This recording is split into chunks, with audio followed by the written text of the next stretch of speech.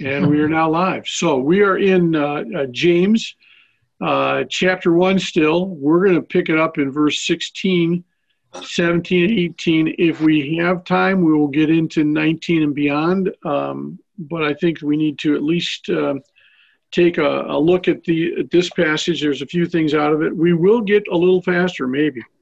No. Maybe. You say that now. I know, I say that now, but we'll see. All depends on the discussion that we have. And discussion is good. So, that's right. All right. So let's pick up our reading. We'll pick it up at verse 13 again, because I think it ties into verse 16 just a bit. So we'll pick it up there, and then we'll take a look at 16, 17, and 18 specifically today, and hopefully maybe a little more if God allows it. All right. So in James chapter 1, verse 13, when tempted, no one should say, God is tempting me, for God cannot be tempted by evil, nor does he tempt anyone. But each one is tempted when by his own evil desire he is dragged away and enticed. Remember, we talked about this in the Greek. It means to be, it's like a trap. A hook has been put bait on, or a trap has been set. And it's enticing us to fall into the trap. Then after desire has conceived, it gives birth to sin, and sin, when it is fully grown, gives birth to death. Now don't be deceived, dear brothers. Every good and perfect gift is from above, coming down from the Father of heavenly lights, who does not change like shifting shadows. He chose to give us birth through the word of truth, that we might be a kind of first fruits of all that he created. My dear brothers, take note of this. Everyone should be quick to listen, slow to speak, slow to become angry, for a man's anger does not bring about the righteous life that God desires. Therefore, get rid of all moral filth and evil that is so prevalent, and humbly accept the word planted in you, which can save you. All right, we'll stop there. Big task to get there, but we start off with this idea of not being deceived. Every time there's about 3 or 4 passages that you get this idea of don't be deceived. Every time you see that, it's going to point out something very important that you need to know. 1 Corinthians 6:9 says, don't you know? Same idea, don't be deceived. That the wicked will not inherit the kingdom of God. Do not be deceived. And it goes on to talk about a whole host of other people that will not receive the kingdom of God. And then it goes on to say later on in that same passage in 1 Corinthians 6, and such were some of you, but you have been saved. You've been washed in the blood. 1 Corinthians 15 says, do not be misled. Don't be deceived. Bad company corrupts good morals. That old axiom that we talk about, one bad apple can spoil the barrel. That's what they're talking about. Depending upon how the company you keep can change the way you think. Just like what you read or what you watch can change the way you think. It can be positive, it can be negative, depending upon what it is that you're associating yourself with. Galatians 6:7 says, don't be deceived, God cannot be mocked. A man reaps what he sows. So there's a warning. Whenever you hear that, it's a warning that you need to be aware of. And this warning in this passage is against being deceived, at thinking that God is the author of temptation. He's not. If I could figure out a way of if it was Val's translation, it would say, stop being deceived. Stop being deceived. Now, I want you, therefore, to consider God's goodness. One of the tricks that the enemy does is to convince us that God's holding out on us, that God is withholding the things that would really make us happy. Because if we were really happy, God would give us everything we want, right? Yeah. And when we get to be adults, we go, you know what? Now that I'm adult, I can eat anything I want. I don't have to exercise. I don't have to. What happens when we do that? Sometimes getting too much of something that even a good thing is bad for you. You end up getting diabetes or becoming overweight or having high cholesterol, having to change pant sizes. All those great things, you know. Those are tough things, but we deceive ourselves. You know, Satan approached Eve and he suggested that God really didn't love her, because if he really loved her, he'd let her eat of the tree of the knowledge of good and evil, because then she'd be like God. Satan tempted Jesus the same way. You know, remember, he says, you know, he raises the issue of hunger. Hey, if God loves you, why are you so hungry? Why don't you just, I don't know, just change these rocks into loaves of bread? That'd be okay. Nice dinner rolls, you know, or maybe a big loaf of bread, you know, that'd be good. I've often thought it'd be one, you know, I have no idea what stones Satan was referring to, but could you imagine it was a big old boulder and Jesus did turn it into bread? It'd be amazing. I can't even imagine what that'd be like. Big old piece of bread this big, you know.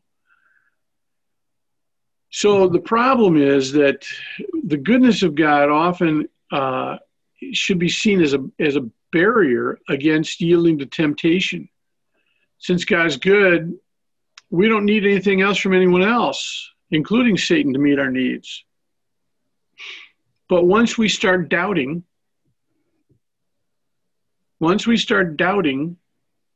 we are tempted to take the bait. We're tempted to substitute God's goodness for a cheap parlor trick or some cheap imitation of what God is willing to give us. It's because we don't know the desires of God. We have not maybe, or implemented. maybe we know the desires of God. We're just not patient to wait for them. Well, verse 14 He wants to give us good things. Verse 14 says, "By each one is tempted when he's drawn away by his own desire and enticed." Yeah. You know. Yeah. Do we know what is that desire in my life? Oh yeah. He wants to make you into the image of Christ. He wants to turn you back into what you were, what we were designed to be originally before the fall. He wants to have a fellowship with us. He wants to give us the best of everything. Our problem is we don't think that what he wants to give us is best. I'm reminded of Moses warns Israel not to forget God's goodness when they start to begin to enjoy the blessings of the promised land. Listen to this in Deuteronomy chapter 6. If you want to look at it, Deuteronomy chapter 6, I'm going to be starting in verse 10. Now, most of us know verse 4, which is the Shema. Hear, O Israel, the Lord our God, the Lord is one, the Lord your God. Love him with your heart, your soul, your strength. And he says, remember the commandments, teach them to your children, talk about them when you sit down, when you walk in the way, whatever you do, tie them as symbols to your forehead, write them on the doorframes of your houses and on your gates. And then verse 10, look at verse 10. When the Lord your God brings you into the land he swore to your fathers, to Abraham, Isaac, and Jacob, to give you a land with large and flourishing cities you did not build, houses filled with all kinds of good things you did not provide, wells you did not dig, and vineyards and olive groves you did not plant. Then, when you eat and are satisfied, listen to this in verse 12, be careful that you do not forget the Lord who brought you out of Egypt, out of the land of slavery. Fear the Lord your God and serve him only, and take your oaths in his name. Do not follow other gods and the gods of the people around you, for the Lord, Yahweh, is your God, who is among you, and he is a jealous God, and his anger will burn against you, and he will destroy you from the face of the land. Do not test the Lord your God. How you doing with that? So often I think, I end up testing God a lot more than I should. I know. I'm the only one that does it. I understand. There are 4 facts that we find in verse 17 and 18 that we need to at least talk about just a little bit. There are 4 facts about the goodness of God. And if my computer works, and of course it didn't. All right, let's just turn the dial.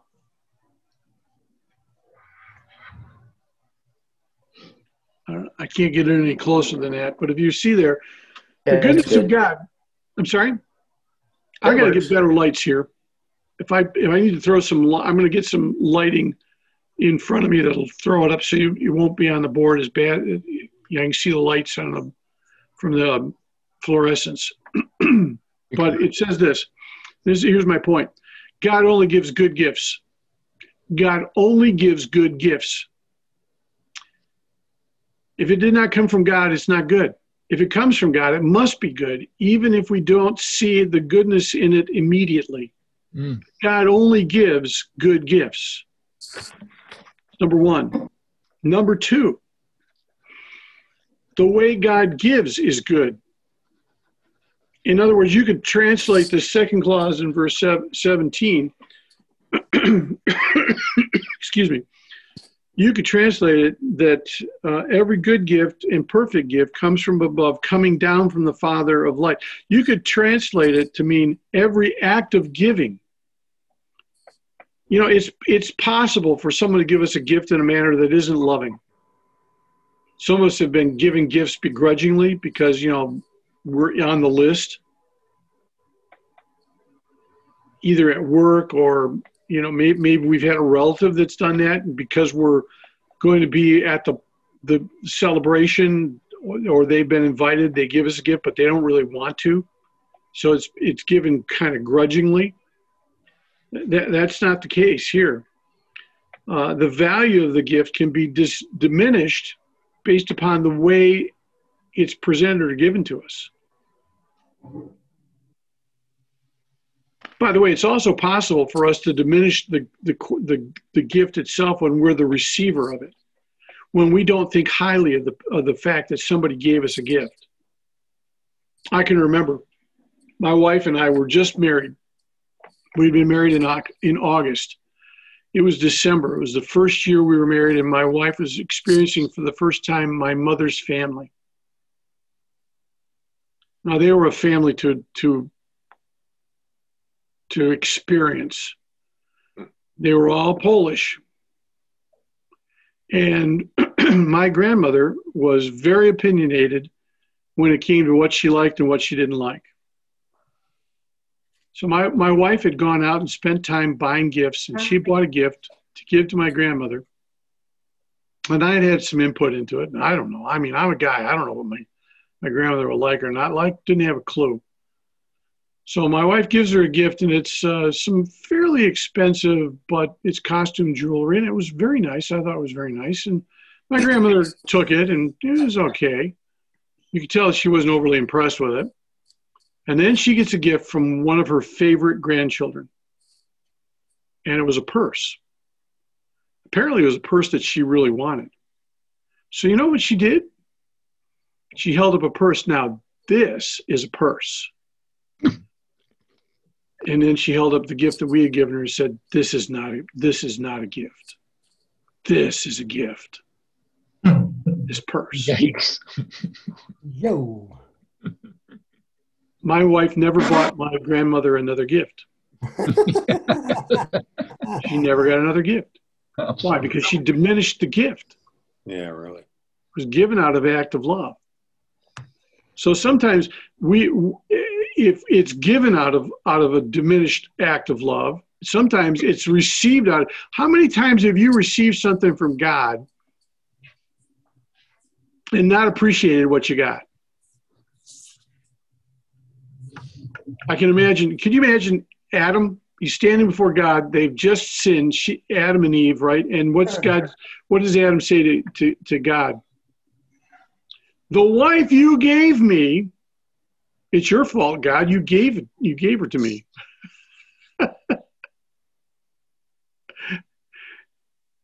The wife you gave me. So here's the thing. When God gives us a blessing, he does it in a loving and gracious manner. What he gives and how he gives are both good. That's number two. Number three, he constantly gives.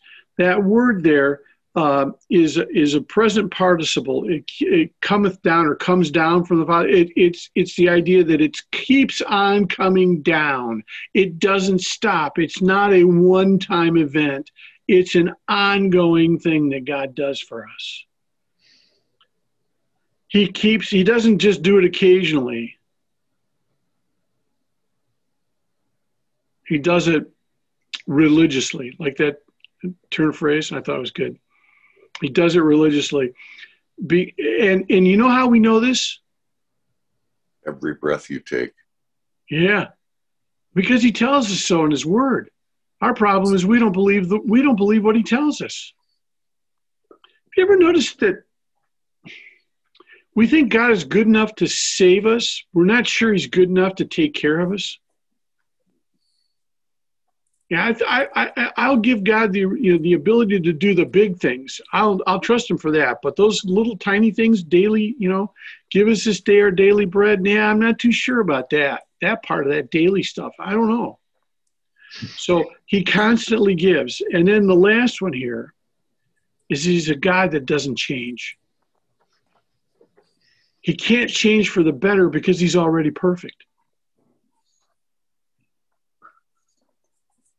He can't change for the better because he's already perfect.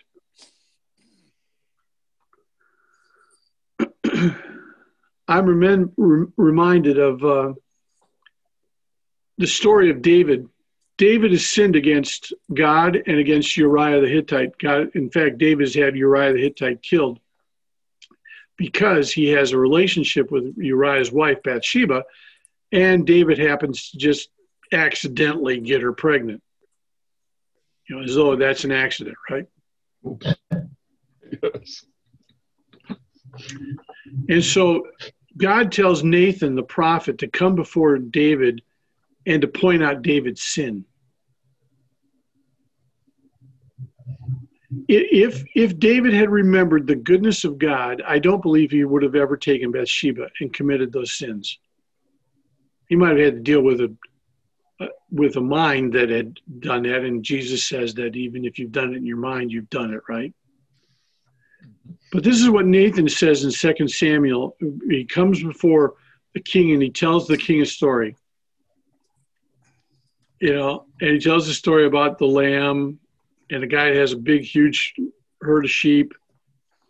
And the guy that has the big herd of sheep likes that little lamb and decides to take it from the little shepherd that has the little lamb. And, David says, in his wrath, he says, I'm going to, we'll punish him, to the utmost. We're going to give him everything he deserves. And so Nathan says, you're the man. You're the one that did it with Bathsheba. You took Uriah's lamb.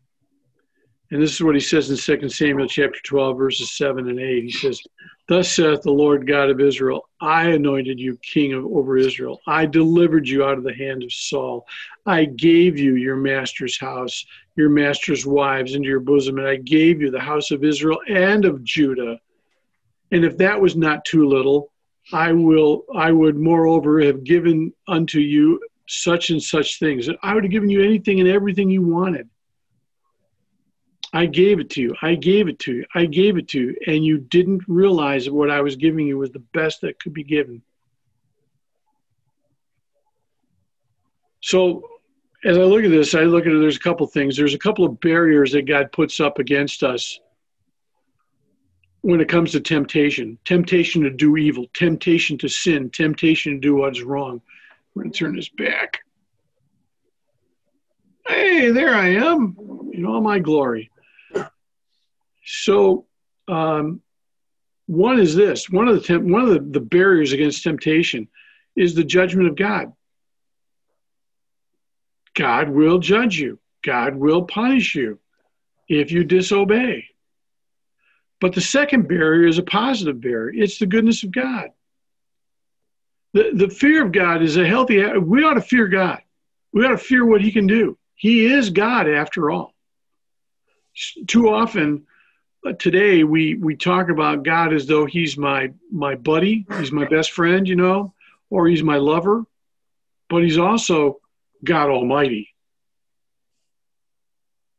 He's also God Almighty. And as such, we need to fear him. That's a healthy attitude. But there's a balance that we should have with that. And that is the love of God must balance the fear of God that he wants for us. He loves us.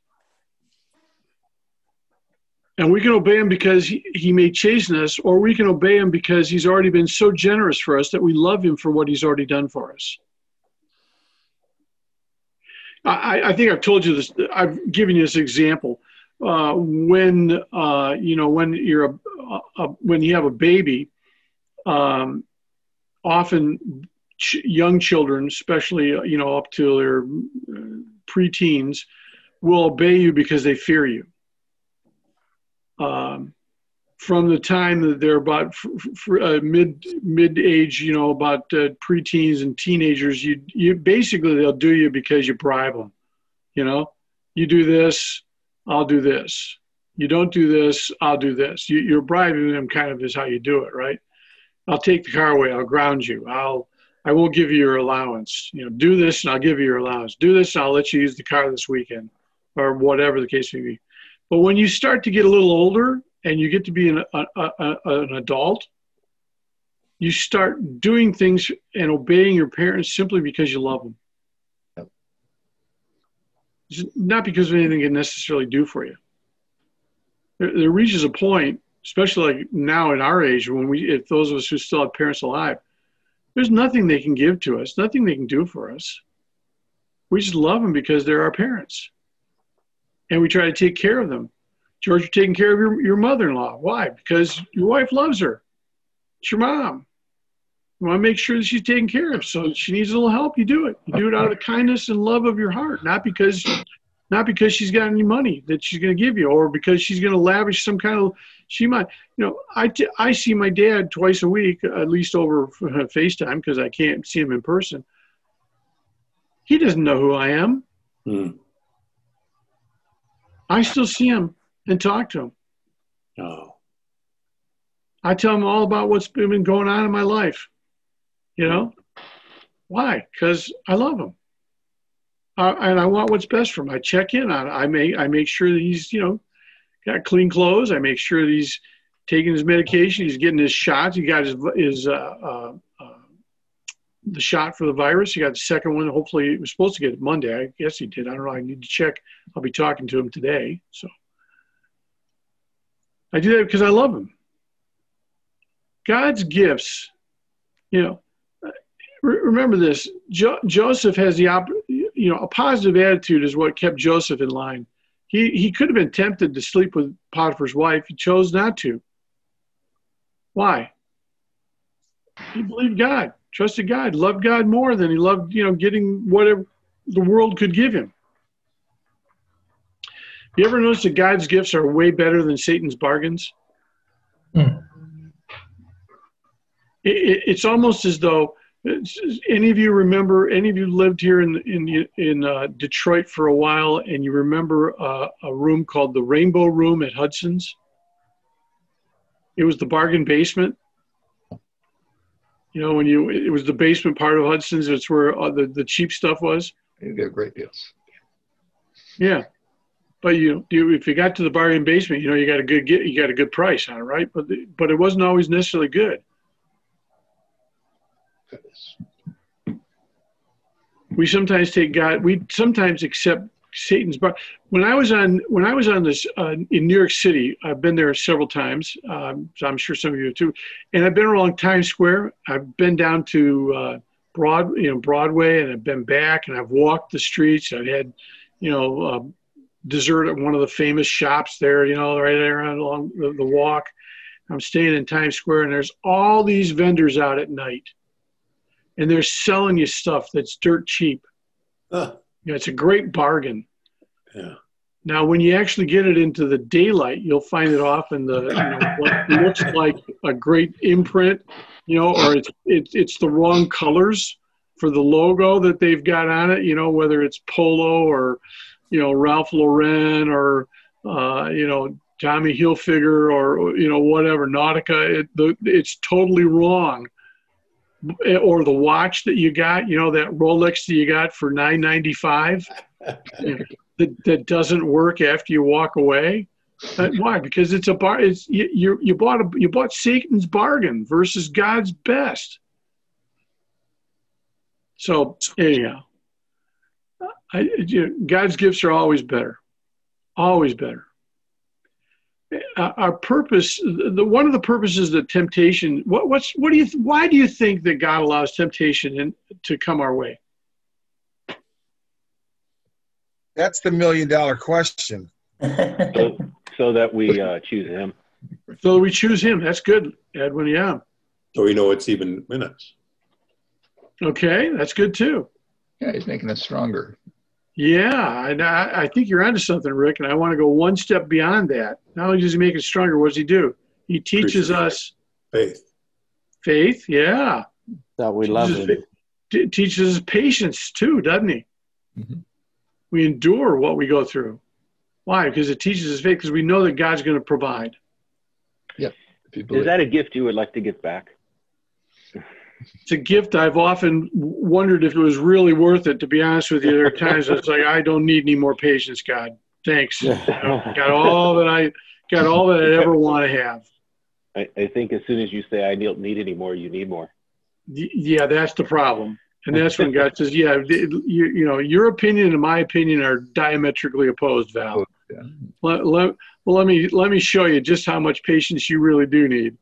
You know, it's funny when I speak on stuff. Often before I speak on it, I get to live it out. I get to usually fail at the practice that I'm trying to teach. I guess it gives me good examples. I guess I don't know. I'd like to actually do it right occasionally, because then I wouldn't have that example. I'd have to borrow some example. But I'm looking at the fact that one of the purposes of temptation is to teach us patience. David was tempted to kill King Saul a couple of times. And he resists the temptation to kill him. And at one time, Saul is taking a bathroom break in a cave where David and all of his mighty men, if Saul had gone around the corner, and down the cave a little ways, he'd run into all of David's men. They were hiding in a big old cave, right, down around the En-Gedi area. And David doesn't kill Saul. Another time, he cuts off just a little hem of the garment. He walks out as Saul's going away and going down to the army. He goes, why do you keep chasing me? Look, I could have killed you. He holds up a little piece of the cloth that he cut off. He says, I could have killed you, but I didn't. David was anointed, and it took 15 years before he became the ruler of Judah. Not all of Israel, just Judah. Yeah. It took another 7 to 10 years before the rest of Israel said, yeah, maybe this is a good idea. Maybe we should make him king. Over 20 years, 22 to 25 years it took him to become totally king of Israel. He waited that long for God. It only took Moses 80 years to get ready for 40 years of ministry. It only took David, 22 years, maybe 25. Oh, man, oh, man. Hey, Val. Yeah. If I can go back, I have a problem with the whole temptation thing. And that is this. Most of us do have problems with temptation. Yeah. You're right. No. My thoughts on this are that I ask why. I don't need any help. You know what I'm saying? I don't need Satan to tempt me. I have all the sin in my life. I have everything I do on my own. I don't need his help. I'm like, why on earth would God leave him around to tempt us? Because I don't need any help. Trust me. You do pretty good on your own when it comes to sinning, huh? Yes. Well, I think there's probably a couple of things. One, as we grow closer to God, we resist some of the things that we're tempted, that are from ourselves. And so I think when Satan comes to tempt us, it's because we're getting stronger in resisting our problems, the issues that we're dealing with. Now, I'll tell you, to be honest with you, I'm not sure Satan bothers with me a whole lot, because I don't think I've really conquered almost anything that God's been trying to teach me. I still think I'm a pretty lousy guy when it comes to that. Yes. Not you, well, but I appreciate you recognizing that. You get a solid amen, right? If we were in certain churches, that you'd have been waving a hanky at me, I know.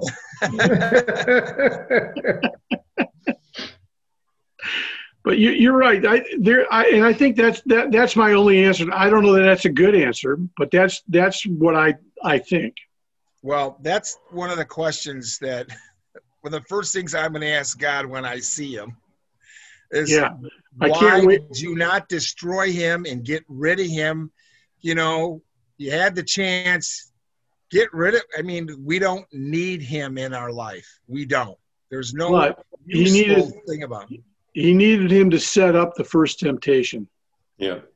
Remember that parable with the wheat and the tares? And maybe we're somehow a package deal. What did he say? You remember the parable that God has with the wheat and the tares, and how they grow together? He says maybe it's a package deal. Yeah, I guess. Yeah, there's some wisdom to that, Larry, I'm afraid. But I think you're right, Dave. I sometimes think I don't need any help being tempted. I have enough issues I'm dealing with myself without Satan. Although I will tell you this, in Jewish theology at this time in the first century, they used to describe our personal temptations of things that we are fighting with as there's a good side and a bad side. So almost like, on TV where you see the little angel that pops up on one shoulder and the devil that pops up on the other shoulder, and they look exactly like you, and which one do you listen to? Well, the Jewish theology of the time, some of them thought that Satan just inhabited our thoughts and would encourage us to be tempted to our weaknesses. Remember, temptation always comes from three things. Where's Dan? Dan, there you are. You've been quiet today. Dan, what are the three things that God's constantly tempting us? You mentioned out of 1 John chapter 2. Yeah, 2:16. Yeah, and what does it say? It says the three things: pride of life, lust of material things, and lust of the flesh. Yeah. Amen. Lust of the eyes, lust of the flesh, and pride of life, man. All those things are wrapped up. And every time Satan tempts us, Satan tempted Jesus. The three temptations? If you compare those three temptations to the temptations to those three things, Satan used every one of them against Jesus. Satan used those against Eve. Lust of the eyes. It looks good. Lust of the flesh. It would taste even better. Pride of life. You could become like God. See, all three of them. Right. And I go back to what you said earlier when you were talking about the gifts of God and why, I'm paraphrasing this, but why isn't that enough, right?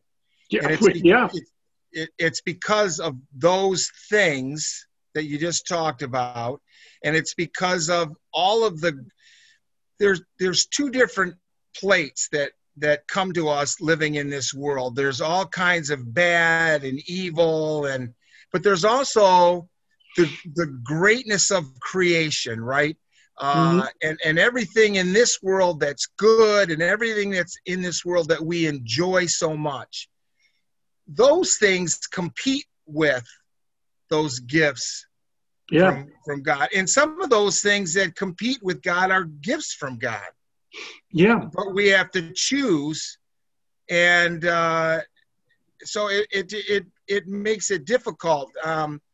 You know, I was talking to Steve Andrews yesterday about this, and, you know, sometimes we talk about when a person is on their walk and they're not completely all in for Christ. So they've got a foot in both worlds. Mm-hmm. Well, also, if this makes sense, you know, as a follower of Christ or whatever, we do have a foot in both worlds because we live here. This is where we're at. So because we're here and we're placed in this situation, yes, we're all part of another kingdom, but we're here also. Yep. So we've got all these balls in the air that we're juggling. Yep. This world and the kingdom. Yep. And it makes it difficult at times. Yes, it does. It does. All right, we talked about two barriers. We talked about the barrier of the fact that God will judge us.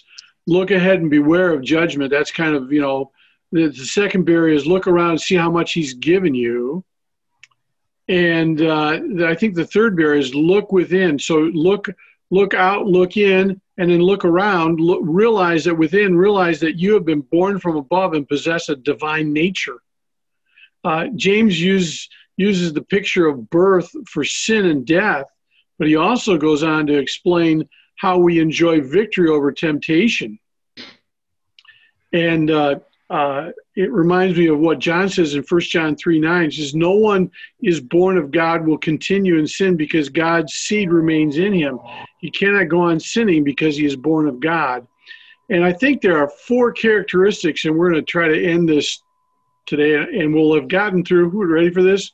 We'll basically have gotten through verse 18 as a result of finding these 4 things. And I showed, some of you read the green writing. If I bring this back over to our board, and come on now. Sometimes when it works, it's great. When it doesn't, it's not so great. You can see the green. I don't know, maybe green doesn't show up real well. Probably should have used black. So there are 4 characteristics of this new birth. One, it's divine. Our new birth is divine. You don't get to enter the womb again for a second time. We're born from above. We're born from God. It's a spiritual birth. It's divine. Secondly, it's gracious. We didn't earn it. We don't deserve it. God gives us spiritual birth because of his own grace and his own will. He says in John 1:13, which was born not of blood, human descent, nor of the will of flesh, human effort, nor of the will of man, human assistance, but of God. So God gives us graciously, the new birth is divine, it's graciously given, it's given as a result of through the word of God. 1 John 3:6, that which is born of flesh is flesh, that which is born of the spirit is spirit. 1 Peter 1:23, be born again, not of corruptible seed, but of incorruptible, by the word of God, which liveth and abideth forever. Well, our new birth is a result of the word of God indwelling us and giving birth in us. And then finally, it's the finest, it's the best birth possible. We're told that we are the first fruits of his creation. You want something to brag about? Not because we deserve it, but simply because God's chosen us to be his first fruits. In this whole idea, I wish I had time to unpack this, but I won't because we're going to run out of time here. But the idea of first fruits goes all the way back to the Old Testament, goes all the way back to the Torah. In Proverbs 3:9, it says, to honor the Lord with your substance, with the first fruits of all of your increase. When a farmer has brought in a harvest, the first thing they did, the very first of it, was to be given to God. Of all of the creatures God has in this universe, Christians are the very highest. Why? Because we're the first. We're first fruits. We share in God's nature. God gave us his nature. For this reason, it's beneath our dignity to accept Satan's bait or desire sinful things. My problem is I don't remember that. By granting us new birth, God has declared that he cannot accept the old birth. Throughout the Bible, God almost always rejects, not always, but often rejects the firstborn and accepts the secondborn. Think about this. Abel, not Cain. Isaac, not Ishmael. Jacob, not Esau. He rejects our first birth, no matter how noble it might be. If I don't know any of us who came from noble blood. But no matter how noble we might be or how great or high up we might be viewed in men's eyes, but he announces that you need a second birth. And it's the second birth that is going to help us to overcome temptation. Now, if you're going to make that happen, if you're going to make that happen in your life, if you're going to overcome temptation with this new birth, you have a new nature. You got to make sure you feed it, which means you need to study God's word daily, which, by the way, is the reason why I'm going to be sending you out 40 days of Lent for you to go through, read it. We'll discuss it over the next period of time up to Easter. We will look at the journey of Jesus and the preparation that he has and the preparation that we need to make as we look to what God did for us at the cross. It wasn't done randomly. It was done on purpose. Remember, God knew everything that was going to happen before it ever happened. He still chose to create us, and he still chose, and the Son chose to give his life, to ransom us, to bring us back into a relationship with God. God loves us enough that he wants and desires to have a relationship with us. And the only way that can happen is through the second birth, through the new birth that God gives us. Man doesn't live by bread alone, but by every word that proceeds out of the mouth of God. That's Jesus' answer to temptation in Matthew 4:4. Remember that. Remember that today. I need to remember it today. I need to remember it throughout this week. Man does not live by bread, or in case of those of us who like going to Italy, pasta. Man does not live by pasta alone, but by every word that proceeds out of the mouth of God. All right. With that being said, we're going to end our recording. And